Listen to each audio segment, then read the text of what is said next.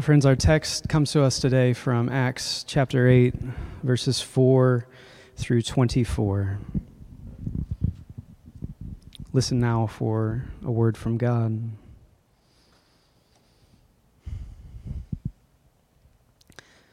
Now those who were scattered went from place to place proclaiming the word. Philip went down to the city of Samaria and proclaimed the Messiah to them. The crowds, with one accord, listened eagerly to what was said by Philip, hearing and seeing the signs that he did. For unclean spirits, crying with loud shrieks, came out of many who were possessed. And many others who were paralyzed or lame were cured. So there was great joy in that city. Now a certain man named Simon had previously practiced magic in the city and amazed the people of Samaria, saying that he was someone great. All of them, from the least to the greatest, listened to him eagerly, saying, "This man is the power of God that is called great." And they listened eagerly to him, because for a long time he had amazed them with his magic. But when they believed Philip, who was proclaiming the good news about the kingdom of God in the name of Jesus Christ, they were baptized, both men and women. Even Simon himself believed. And after being baptized, he stayed constantly with Philip and was amazed when he saw the signs and great miracles that took place. Now, when the apostles at Jerusalem heard that Samaria had accepted the word of God, they sent Peter and John to them. The two went down and prayed for them that they might receive the Holy Spirit. For as yet the Spirit had not yet come upon any of them. They had only been baptized in the name of the Lord Jesus. Then Peter and John laid their hands on them, and they received the Holy Spirit. Now when Simon saw that the Spirit was given through the laying on of the apostles' hands, he offered them money, saying, "Give me also this power, so that anyone on whom I lay my hands may receive the Holy Spirit." But Peter said to him, "May your silver perish with you, because you thought you could obtain God's gift with money.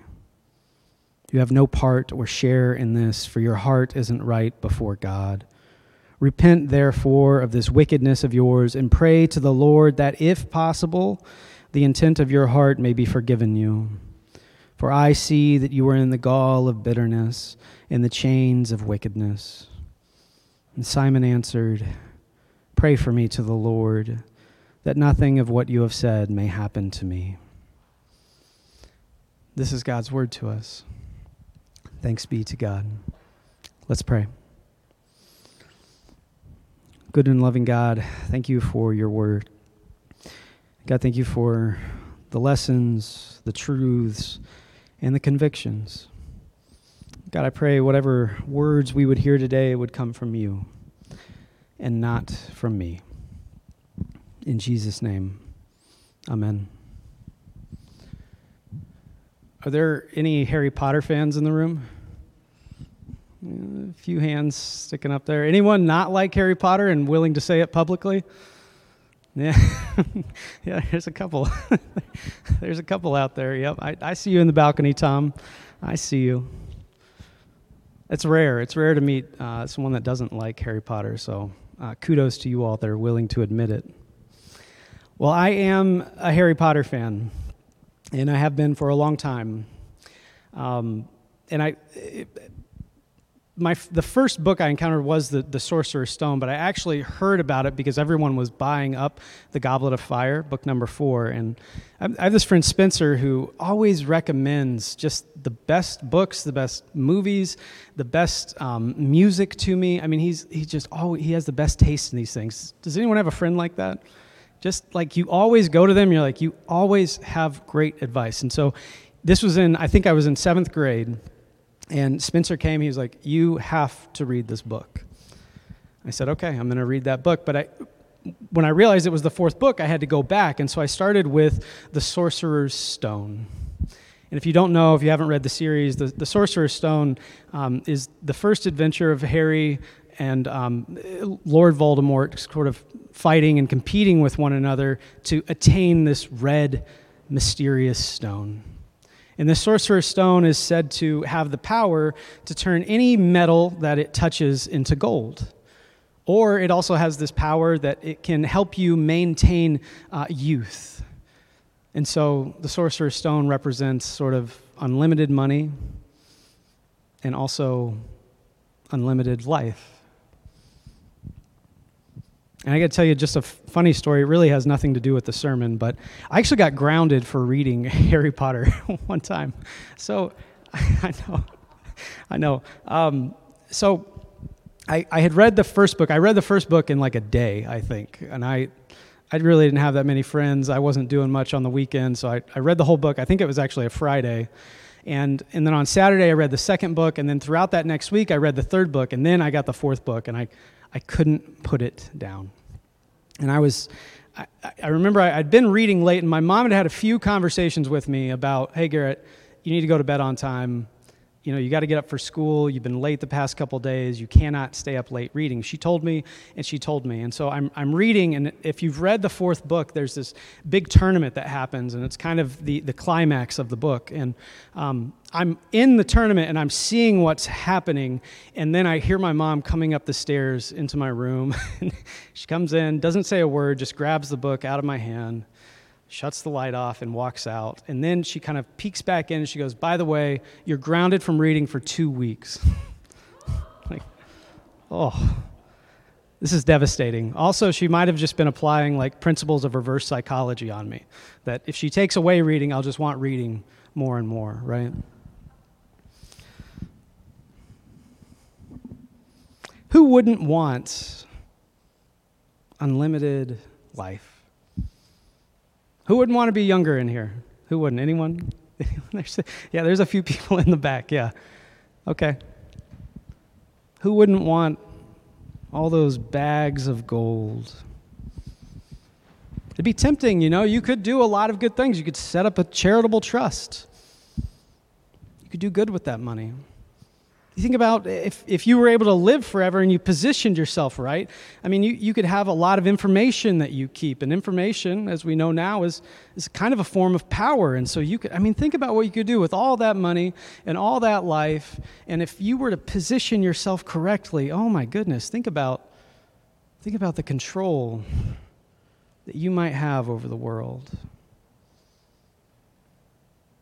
Who wouldn't want the Sorcerer's Stone?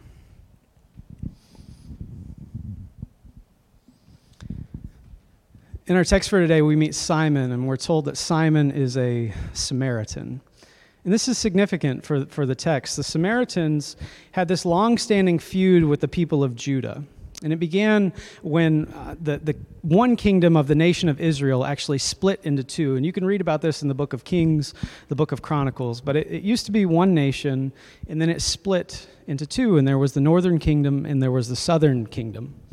And once they split, you know, it was, I don't want to say it was like a civil war, but it wasn't unlike a civil war. And so, you didn't really cross that border, and there were opinions about either side depending on who you talked to. And so the people of the northern kingdom, they had to set up a new religious seat. They had to have a capital city and a place where they could go worship, because they were Jewish after all, but they couldn't go to the southern kingdom where Jerusalem was. They could no longer go to temple to worship and pray and sacrifice. And so they set up a new temple, and the people of Judah saw this as an act of apostasy. They had essentially abandoned the faith in Samaria. And so this feud kind of grows, and this split grows between the northern kingdom and the southern kingdom until we arrive in Jesus' day, and there's a lot of hostility. But the beautiful thing about Jesus' ministry is that Jesus kind of begins to tell a different story about the Samaritans that is wildly different than the narrative that was being told by the prevailing powers of Jesus' time. If the people in power were saying that Samaritans were not welcome in the temple, they were not truly a part of the covenant of Abraham, Jesus was saying, no, they belong. And we see this in stories like, the parable of the Good Samaritan. And the power of that parable comes in that a Jewish priest and a Jewish Levite, a lawmaker, walk by a man that's in need, but a Samaritan does the right thing, the religious thing, right? We've all probably encountered that story. And there are others too where Jesus is interacting with Samaritans in a new way that's inviting them into this covenant. And so Simon is a Samaritan. Simon's not just a Samaritan. We're told he's a magician. In some cases, he's called a sorcerer, which would be fun. And I don't know what sorcerers necessarily do, though I have read Harry Potter. He had magical powers, maybe. But he's not just a sorcerer or a magician. Actually, we're told in some of the extra biblical literature that he's a god, lowercase g, of course. And he actually had a statue erected for him in the city of Samaria. And in this statue, he's striking this very godlike pose. And underneath, there's an inscription, and it says, "To Simon, the holy God." So Simon is a Samaritan who has a lot of power and influence over the people, and he's considered a god. And so it's no wonder that when Philip comes to town and Philip is preaching the gospel and he's baptizing people, and all of a sudden there are these people that couldn't walk before that are walking, and people that were sick that are being healed. Of course Simon is going to notice, because some of the people that were used to following him around and worshiping him, they're leaving. Simon doesn't react to this in a bad way, I don't think. He becomes curious. How is this happening? Because even he knows the people that couldn't walk before that are walking, and he knows the power that Philip must have, and he sees the crowd growing, and he sees his crowd that used to be around him shrinking, and so he's curious. And he goes to Philip, and he listens to Philip's teaching, and he sees what Philip is doing, and the text tells us in Acts that he believes. Simon believes. And Simon is baptized. I just want to pause here for a moment to point out exactly how big God's grace is in the world. Simon is a Samaritan, he's a sorcerer, and he is maybe a self-proclaimed, at least by others, he is called a God, and he lives into this reality of being a God, and God's grace, the true God, the one God, God's grace still extends to him.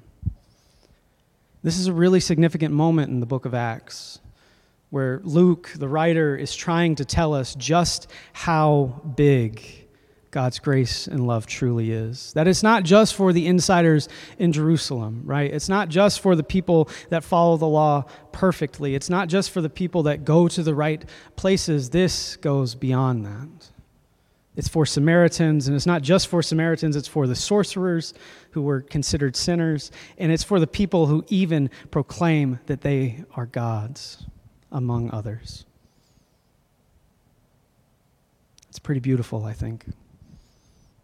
God's grace covers Simon. Now, just because Simon is baptized doesn't mean that he's necessarily the greatest person, though. There was one commentator, I'm going to forget the name, but he said something like, Simon went down and was washed, but he was not cleansed. There's still something going on in Simon's heart. But Simon continues to follow Philip around. He continues to listen to his teaching. He continues to see these miracles that are being performed. He continues to watch. And then one day, 2 new disciples show up. And they're doing kind of the same thing that Philip had been doing, but they've added something. They're doing the teaching. They're teaching about Jesus in the way and this Messiah in Jerusalem. And they're also doing the baptizing. But then they're doing this thing where people are coming forward and they're laying their hands on their forehead. And they're praying over them. And the rumor is that somehow these people are receiving the Holy Spirit. Simon gets curious again. Simon really wants this. But this is not the Holy Spirit. Simon doesn't want to receive the Holy Spirit. He doesn't want to receive the grace of God in his life so that he can be sent into the world to help spread and build God's kingdom. Simon wants the power to give the Holy Spirit to others. I don't know if you caught that in the text. He wants the power to give the Holy Spirit to others. He wants the power to distribute God. And why wouldn't he? He's been called a God himself.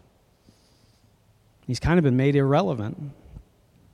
And so if he has the power of God, if he has the power to hand out the Holy Spirit to whoever comes, he can just pick up and move and go to some distant land and then start the practice all over again and gain a whole new crowd of people and get their attention and then have them waiting on his every single word.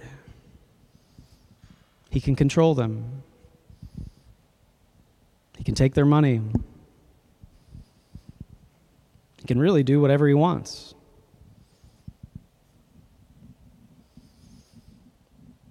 And so in his desire to gain this power of God, he goes to Peter and he says, hey, I'll give you all the bags of money I've got. Just teach me how you do that. Teach me the trick. Teach me the gimmick. How are you doing that thing where you send the Holy Spirit into people? Because I like that, because that's getting you a lot of attention. And Peter, of course, rebukes him and says, may you perish with your silver. Which is just a great insult. If you're looking for biblical insults and you don't have one in your bag, you can throw that one out. May you perish with your silver. Or I like the other one, you're resting in the gall of bitterness.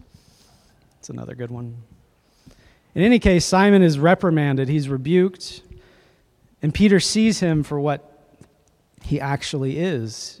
He's not a person that wants to come into the community of God's people. He's not a person that wants to go be sent into the world to show people the grace of God. He's a person that wants to play God. He's a person that wants to distribute power and authority. He wants to be a gatekeeper, determine who's in and who's out. Simon wants power. He does not want grace. And I've been there. I've been there.